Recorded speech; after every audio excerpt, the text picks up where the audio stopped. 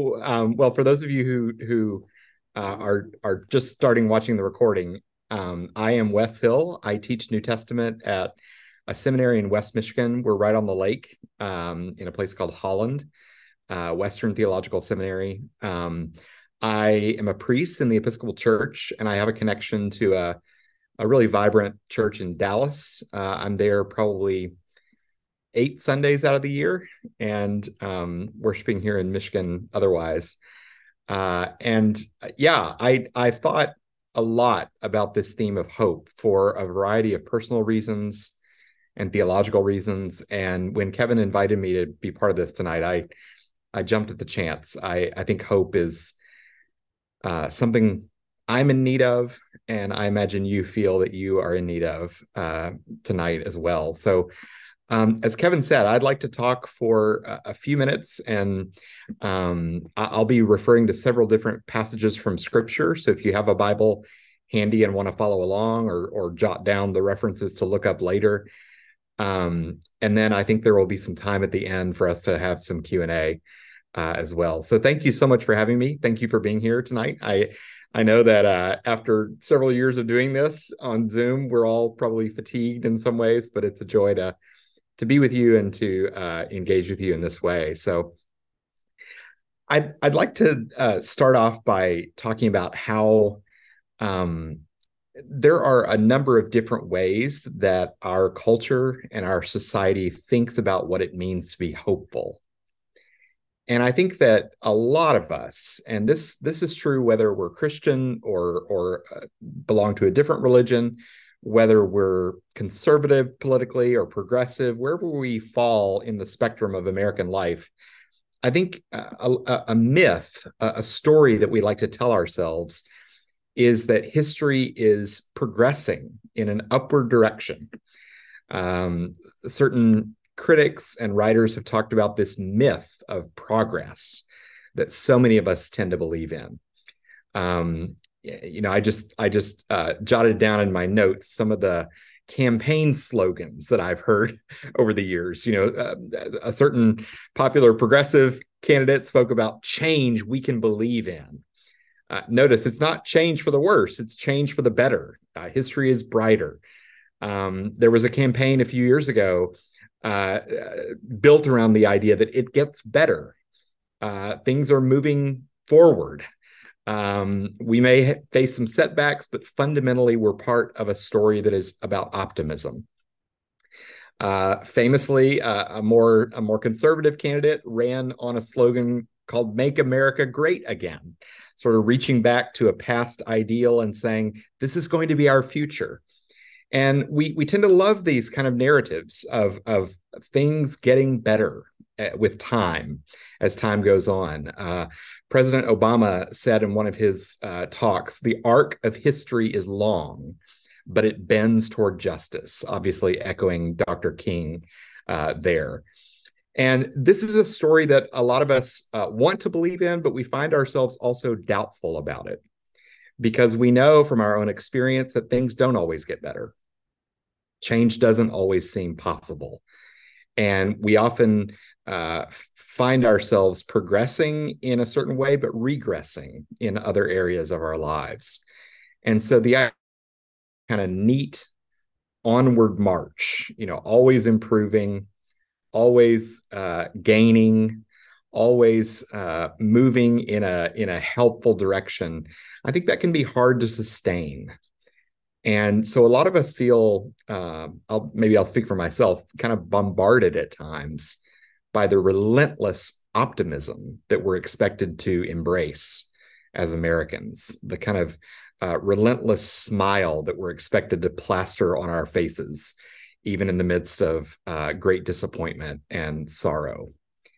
And you won't be surprised, I think, to hear me say tonight, I think the Christian vision of hope is profoundly different than that. Christianity is not simply about offering a slogan or an advertisement or a neat formula for success and for things always improving and getting better. I think Christian hope is ultimately deeper than that, richer than that, and it allows us to be more realistic about the true nature of our lives. We don't have to pretend that things are always improving. We don't have to always, stitch a smile under our face before we show up at church on Sunday. Christian hope is something more robust than just optimism about the future.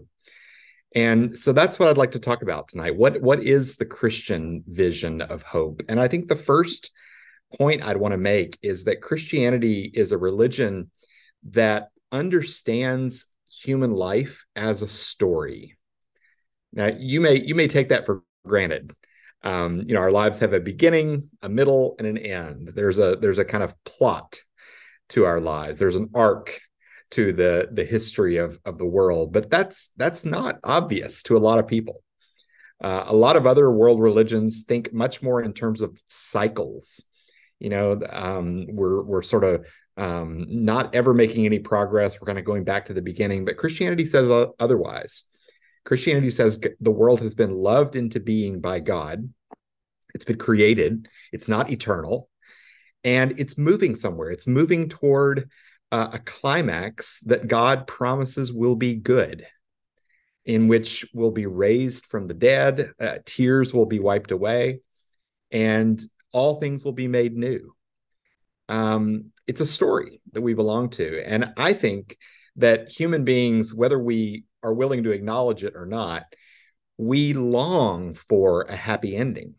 We know deep in our gut that we are in a story, but many of us can't see how the ending could ever be satisfying. There are too many painful elements of the story to seem like it could ever reach resolution. I was actually just talking to one of my students a couple days ago about The Sound of Music, one of my favorite movies. My mom took me to this when I was a child. It had come back to the theater. I think I heard one of you say Arkansas earlier. So I'm from Arkansas. So we went to we went to a movie theater in Little Rock, Arkansas, and saw The Sound of Music. And it was very long for a young boy, but it was also pretty enthralling. But I was talking to my student, and she said that when she watched it as a child, it was 2 VHS tapes. Now, the younger folks on the call may not remember VHS tapes, but so The Sound of Music was so long that there were 2 of them. And somehow or another, she didn't know that there was a second one. And so she watched the first one, which ends, if you know the story, this wonderful governess or nanny named Maria, played by Julie Andrews. She comes to this family, the Von Trapp family, and she works as their nanny, but she finds herself falling in love with their father, who's a single man, and this scares her. It kind of discombobulates her, and she decides to leave. And is sent away. And my student said for the longest time she thought that was the ending of the story. And she said, this is pretty sad. This is pretty unsatisfying. And we talked about how there's something inbuilt into us that wants the resolution. We want to believe that the threads of our lives are going to somehow make sense, that it's all going to be woven together in some way.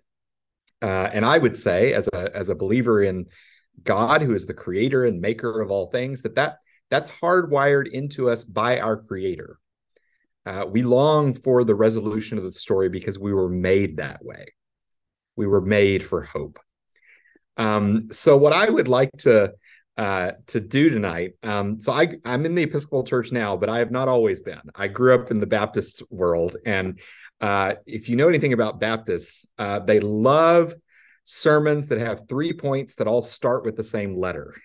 So I'm going to give you 3 points about hope tonight that are all going to start with P. So I want to talk about the idea of resolution or progress or moving toward a climax that we all are longing for. I want to suggest that is in fact promised to us by God. The ending of the story is promised to us by God. I also want to say, secondly, that as we move toward that conclusion, we are involved in protest about the way the world is now. We're not satisfied with the world as it currently exists. We are longing for a better world. So as we wait for what's promised, we protest. And then finally, I think that our belonging to this story, our giving ourselves over to the hope of the happy ending of the story, involves our participation in God's work in the world. We aren't just bystanders. We aren't just kind of passively waiting to see, how is this all going to turn out? No, we are actually characters in the story who have a role to play. We participate in the story of hope. So that's kind of my outline for tonight. And I want to talk first about the promise. And I want to direct us to a couple of different biblical texts. And the first ones are from Isaiah.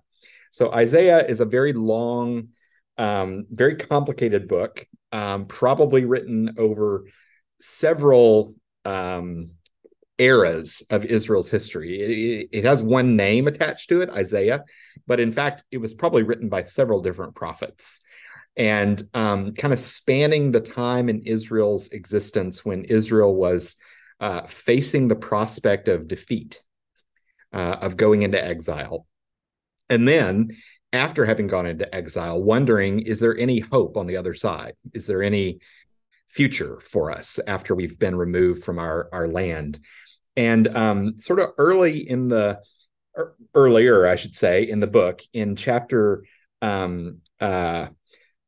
35, this is what the prophet says. So this is Isaiah chapter 35, verses 1 to 10. The wilderness and the dry land shall be glad. The desert shall rejoice and blossom like the crocus.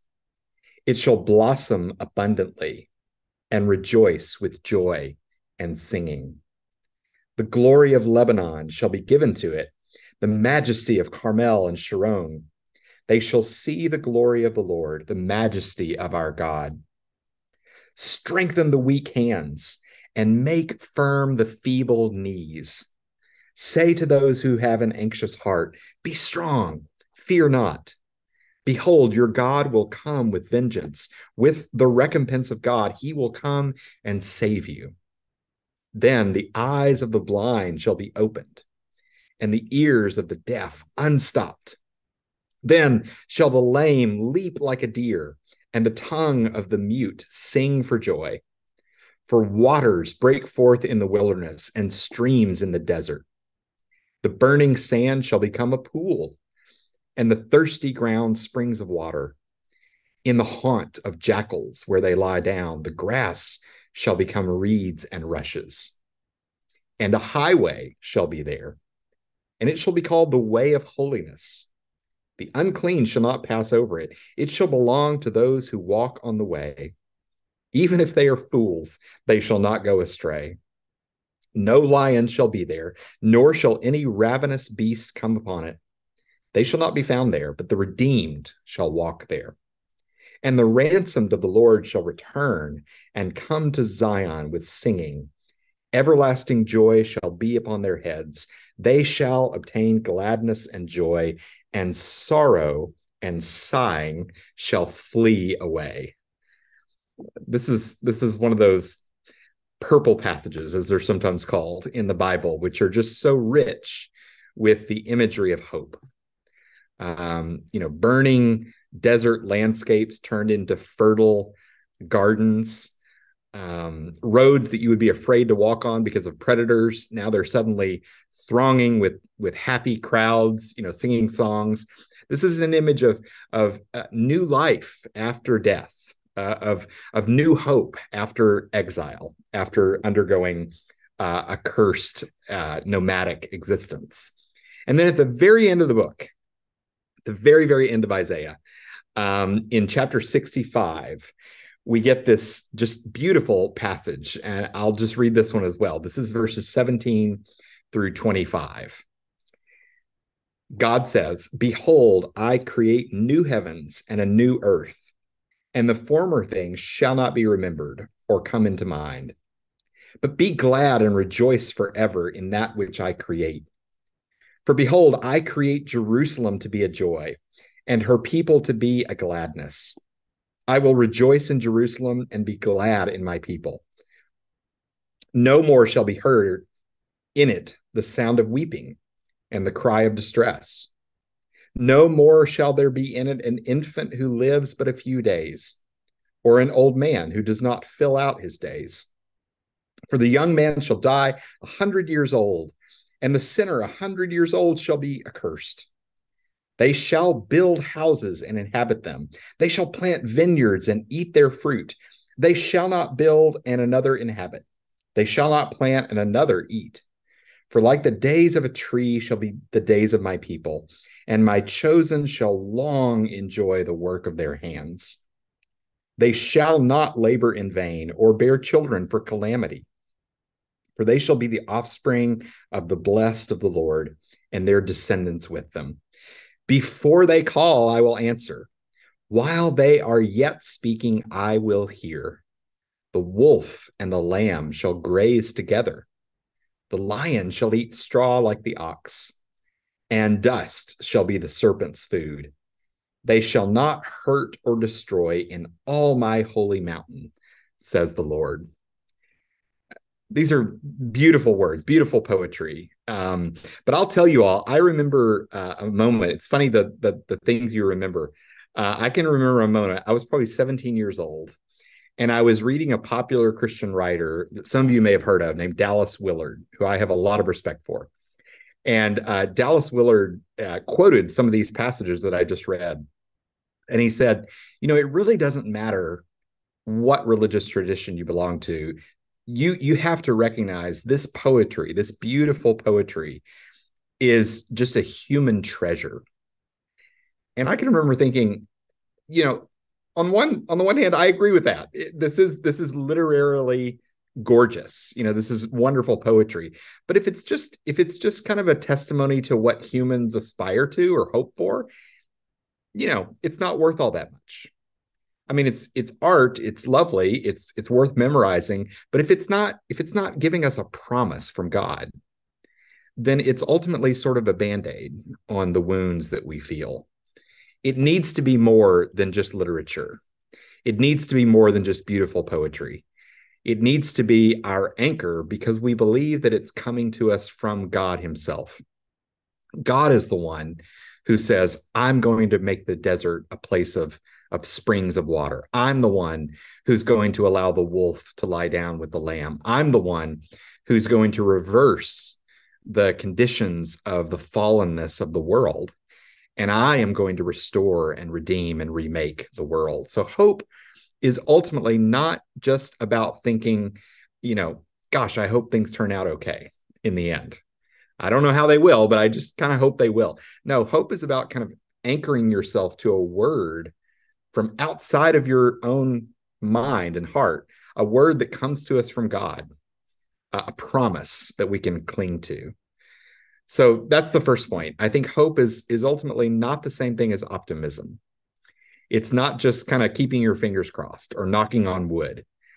It's kind of binding yourself to God's word and saying, even though it doesn't look like it, I'm going to trust God to bring about a good ending to this human story that I'm part of. And ultimately, of course, that word from God comes to its climax on Easter Sunday, right? When God says, even death itself is not going to be a barrier to my remaking the world. Even death itself, the death of Jesus, the prophet from Nazareth, is going to be reversed. And along with his resurrection comes all of ours. So the second point, what this allows us to do then, if we have that hope, if we anchor ourselves to God's promise of a new world, that allows us to be appropriately critical of the present world. We can protest the present world. This is why Christians have traditionally been on the front lines of things like civil rights movements. Think about how it was the hope of God is at work to bring justice in the world that allowed people to say, I'm going to take the risk of stepping out into a dangerous neighborhood and protest for what I believe is true. Or think about what we do when we pray. Kevin mentioned I just recently wrote a little book on the Lord's Prayer, and I thought a long time about those words when we say, Thy kingdom come. What are we doing when we say that? The first thing we're doing, I think, is we're acknowledging the kingdom has not yet come in the way we want it to. There's still poverty, there's still cancer, there's still depression, there's still addiction, there's still death, ultimately. So we're sort of setting ourselves against the world as it is now, and we're saying, God, we want you to bring about a better world. We're protesting the way things are at present. And I just want to read you a couple of words here from a theologian. I believe he's still living. His name is David Wells. He taught at Gordon Conwell Theological Seminary in Boston for many years. But listen to what he says about prayer. And he talks specifically here about petitionary prayer, where we bring petitions to God. God help my niece as she faces that surgery. God help my neighbor as he is about to have to file for bankruptcy. We're petitioning God on behalf of the world. And this is what Wells says. What then is the nature of petitionary prayer? It is, in essence, rebellion. Rebellion against the world in its fallenness. The absolute and undying refusal to accept as normal what is, in fact, pervasively abnormal. It is the refusal, petitionary prayer is the refusal of every agenda, every scheme, every interpretation that is at odds with the norm as originally established by God. As such, when we pray, it is an expression of the unbridgeable chasm that separates good from evil. The declaration that evil is not a simple variation on the good, but rather evil is the antithesis of the good. Or, he says, to put it the other way around, to come to an acceptance of life as it is, to accept it on its own terms, which means acknowledging this is always the way it has been, always the way it's going to be, is to ultimately surrender a Christian view of God.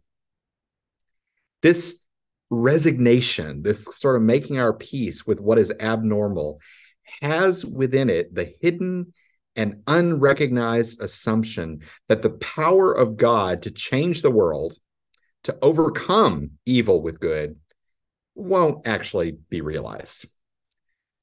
And then he says this: petitionary prayer only flourishes where we believe two things.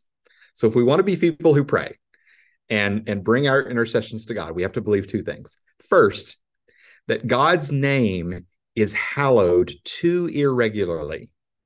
His kingdom has come too little, and his will is done too infrequently.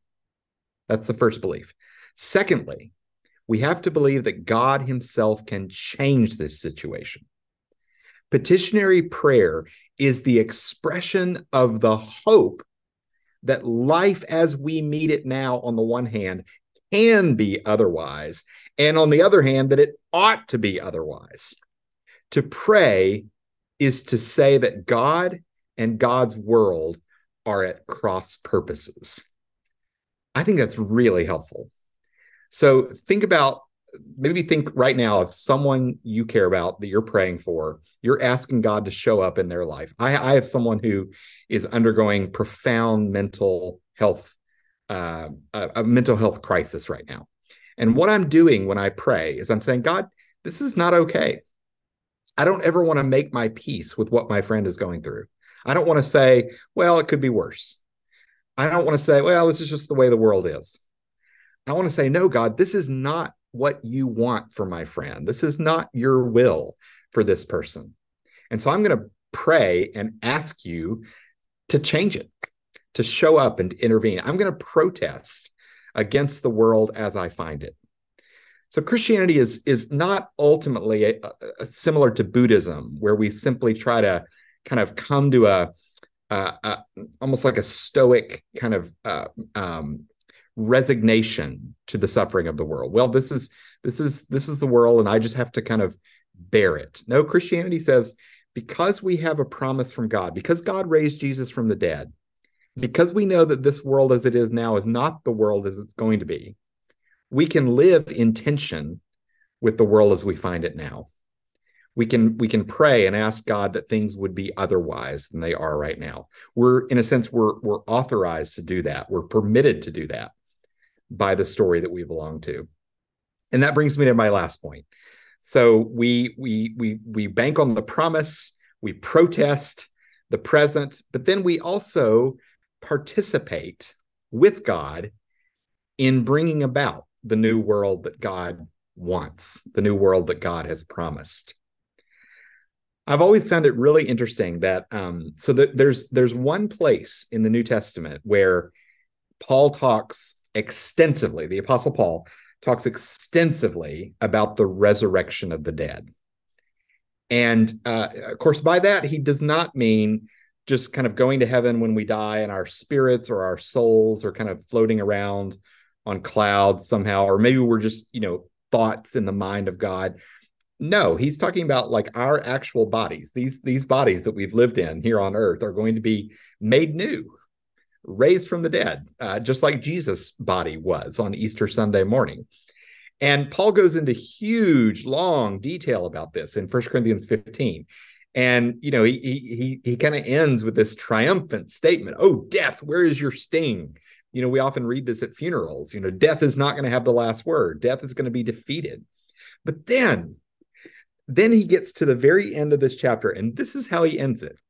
Listen to this. This is 1 Corinthians 15, verse 58.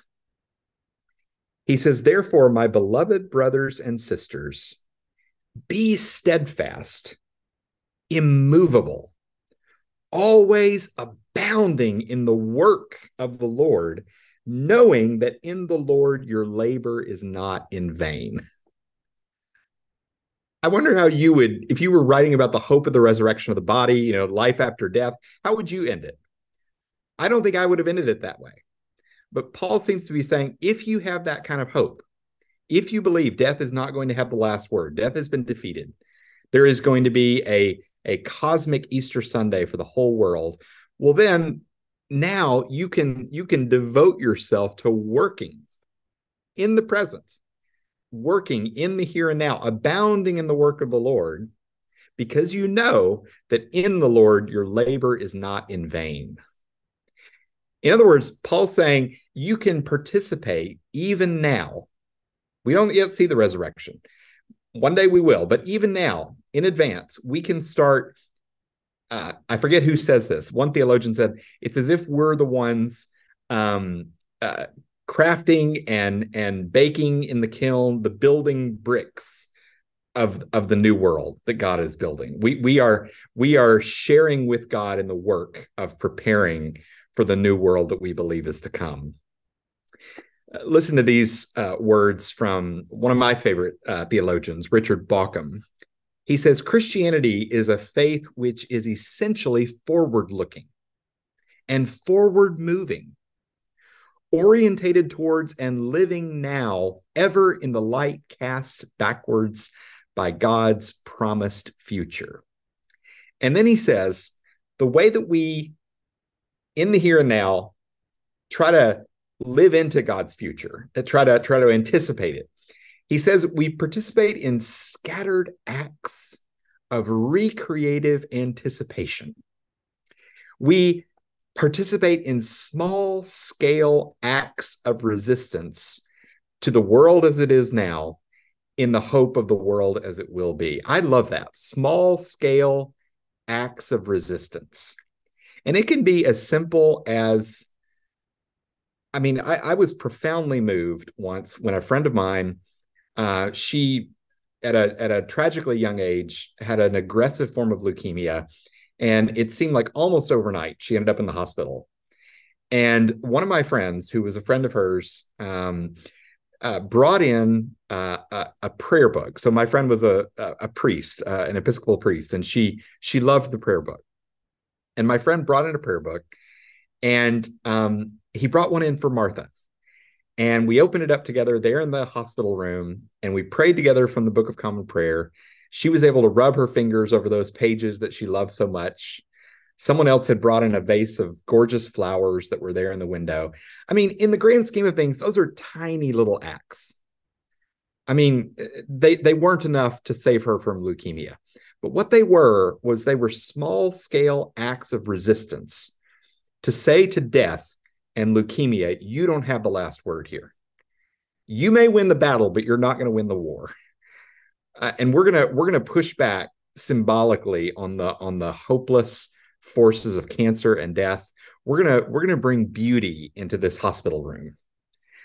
Or you think about, the my dad has gotten involved in his retirement in a work of helping lead a Bible study at a drug and alcohol addiction recovery center. And he's told me how kind of burdensome it has felt to him when some of the guys that he's invested in have kind of lapsed back into their old patterns of addiction. But I think what he's also discovered, what I've heard him articulate as he's talked about this, is that he doesn't have control of the outcome. He can't guarantee that any of these men that he's working with is going to somehow, get their life together. But what he can do is share in these small scale acts of compassion and care and attentiveness to these folks in a way that says the present is not all there is. This dismal world that we're in right now is not all there is. There's a new world coming, and we can be those who are just waving little flags, putting up little tiny signposts, trying to give some kind of preview of the world that we believe is coming. And we don't do that, of course, in our own feeble efforts at just being cheerful or being optimistic. We do it because we're holding on to this promise that because of Jesus, God has committed himself to the world. In fact, God has become one of us. Jesus is the face of God, sharing with us in our life of sorrow and promising us that he will bring us out of it. So, friends, this is my encouragement to us tonight, that we hold on to that promise of a new creation. This world is not all there is. There's a new world coming. That we allow ourselves, in light of that, to protest, to name the areas of life that are not okay. We don't just make our peace with those things, we protest. And at the same time, we participate in God's ongoing work of bringing healing and mercy and forgiveness and kindness and beauty to a world that's been wrecked by sin and death. So I'm so excited that you're doing a series on hope. I think it's right at the heart of what we are about as Christians. It's right at the heart of the good news we profess.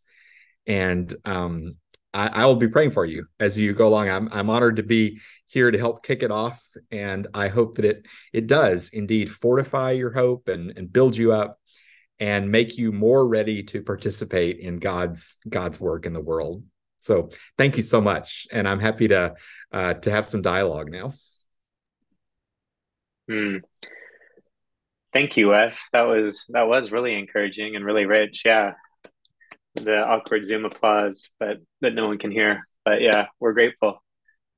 Um, yeah. So if you all have um, some questions, we have some time, and you can interact with Wes some around what's on your mind.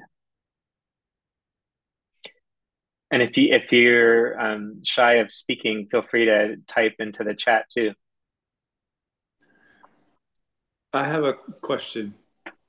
Um, what do you think it looks like? I love this idea of this promised new world, but at the same time, when you read Revelation, you realize there's some pretty ugly things that precede that.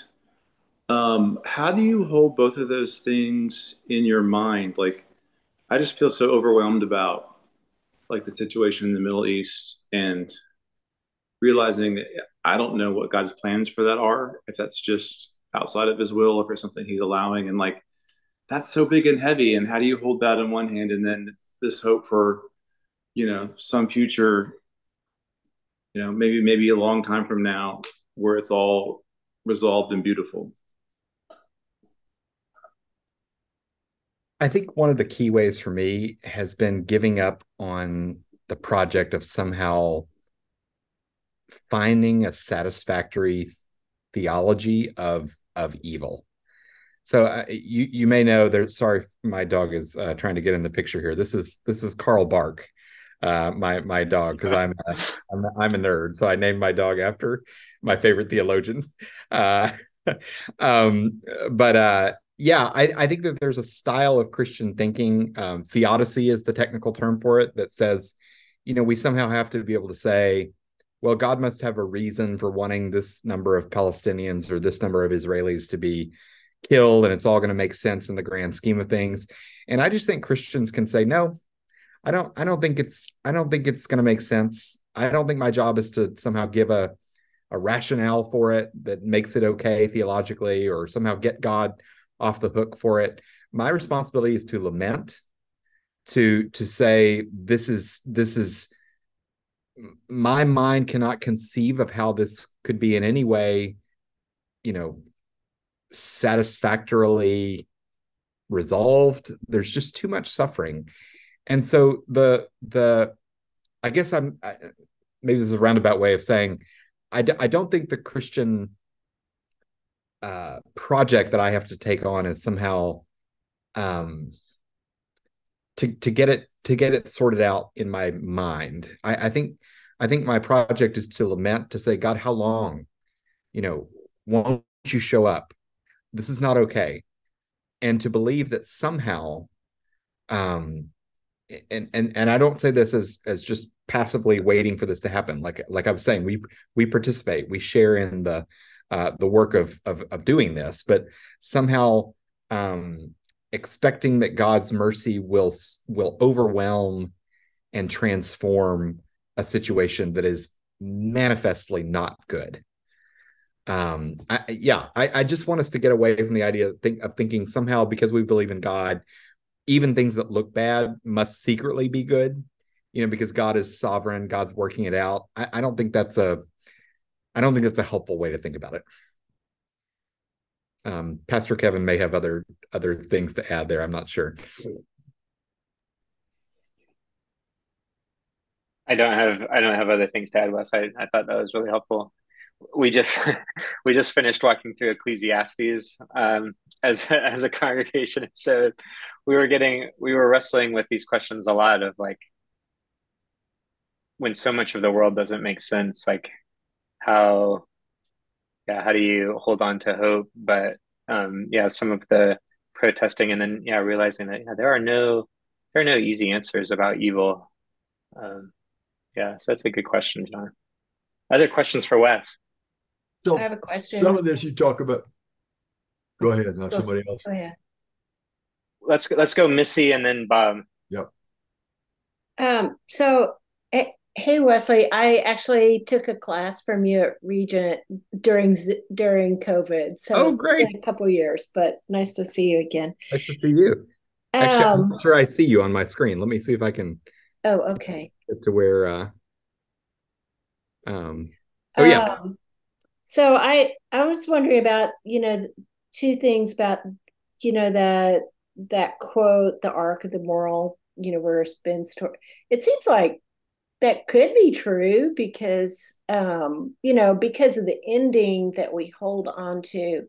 But also I wonder what you make of, like, Steven Pinker's book about the decline of violence. I mean, it seems like it could be it, now a lot of bad things going on right now, but the numbers show overall that we're less violent than we were in succeeding generations, as hideous as it is now. And he doesn't say that human nature has improved at all, but the numbers, in spite of all the evidence, it seems like something's happening in human history that's kind of empirically, verifiable. Yeah. No, thank you. And it's great to see you again. Yeah, I don't think that I mean, Dr. King is the one who came up with that image of the arc of history bending toward justice. And he's obviously speaking out of a deep well of Christian conviction there. That this is not just Right. humans are on an upward march of evolution, things are getting better. This is because, justice is going to win because of God. Mm-hmm. The arc of history bends toward justice because of God. Um, Steven Pinker's book, for those of you who don't know, he wrote a book called The Better Angels of Our Nature, basically kind of arguing in multiple ways over the past several hundred years, we can track a decline in violence, in war. But he says very explicitly in that book, he's basing his confidence on enlightenment principles of reason and rationality and our ability to set religion aside, which is the source, he thinks, of so much tribal warfare. If we could just get rid of our religious divisions, and come together around human reason, we can actually achieve together a more equitable society, a more peaceful society. And of course, he's coming at this from a perspective of no faith in God. I don't think he believes in the existence of God. And believe it or not, I went on an internet search this afternoon because I remembered, I think it's Alan Jacobs. Alan Jacobs is one of my favorite writers, and I'm pretty sure I remember a review that he wrote of Steven Pinker's book saying, um, this is very encouraging in certain ways, but it ultimately is kind of based on a flimsy foundation of it's a confidence in sort of human ingenuity and craft rather than like um divine promise. So yeah, I probably shouldn't say more, but I Well, was just thinking, like one short follow up to that, like, couldn't the pagans also benefit from what God's doing in the world? sure, Yeah. sure, sure, So they like belief isn't necessary to receive some benefit. sure, yeah. Yeah, which we tend to call that theologically common grace. Not saving grace that draws people into relationship, but a common grace that God bestows. Jesus says God causes the rain to fall on the righteous and the unrighteous, and that's a good thing. Mm-hmm.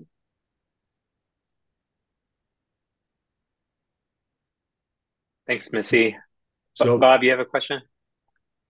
well, I mean, there's one of the things just kind of following up on it. Seems to me like that what you talked about there, talking about that it's all head knowledge that is bringing this thing about, and at the same time, I guess from the Christian perspective, I'd look at it that God's changing hearts for people, huh? And it's not just the head thing; it's a matter of there's change in heart too about what we do and how we do things. Yeah, absolutely. I mean, ultimately, in the grand scheme of things, who's more in touch with God's hopeful purpose? The person who kind of works out a rational scheme of how this can all ultimately make sense, or Mother Teresa, who's actually getting her hands dirty and kneeling down and actually concretely you know making the lives of people better. So I agree with you. I think there's an outsized confidence that we can have in rationality to kind of bring about good things, and maybe an underconfidence that we have in terms of service and what Bauckham calls these small scale acts of resistance. We hate to think about it, but the soil of affliction produces great hope. And it's places in the world today where affliction seems to be the worst and greatest, strongest, that the church is growing the fastest because it offers that hope.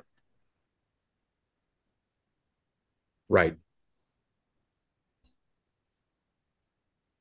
And so I guess one of the other things to me, we were talking about this the participation in some of the hope isn't just pie in the sky of a dessert that we're going to have in heaven, huh? No, that's right. I mean, when I talk about participation, I mean like in the here and now, we're trying to give some tangible taste of what's coming.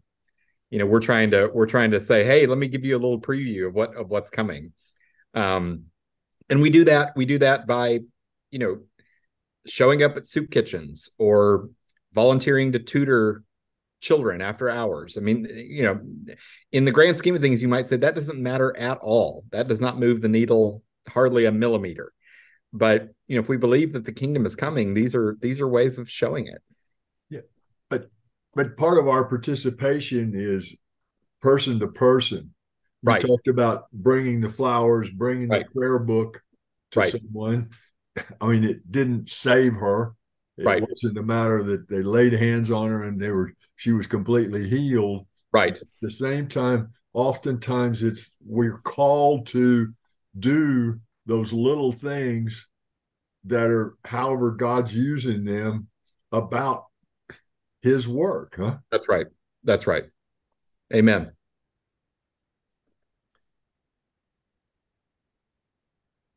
I have a question. Wes, this is Karen. If you can find me on your screen. I see you now. Yep. Hi. So, yeah, I'm just thinking about the protest aspect of hope. And you talked about petitionary prayer being a kind of protest. It sounds like lament is a kind of protest. Some acts of service. I just wonder if you could say a little more about, how else do we experience protest, and maybe also just piggybacking on what John said. I think for myself, I struggle with those moments where, some of the things happening, the injustice and the things that have been going on for so long without visible change. Um, you know, um, not just, you can feel not just hopelessness, but also just very deep anger. Yeah. And, Fatigue. and so how, kind of feeling that tension of like, I mean, I can get into that place of protest, but it can also lead me to a pretty dark place as well. Yeah. Thank you. That's a great question. I think, and I'm a beginner in this. I'm not an expert, but I think about the way the Catholic tradition talks about the contemplative life and the active life. So you'll have people withdraw into monasteries and convents to pursue the contemplative life of prayer. We're going to kind of hold the world's anguish before God in our sequestered life. And then others are activists. They're on the picket lines. They're in the clinics. They're trying through political means to bring about change. And I think my understanding of the Catholic tradition is that most of us are not called to choose between those. We need both.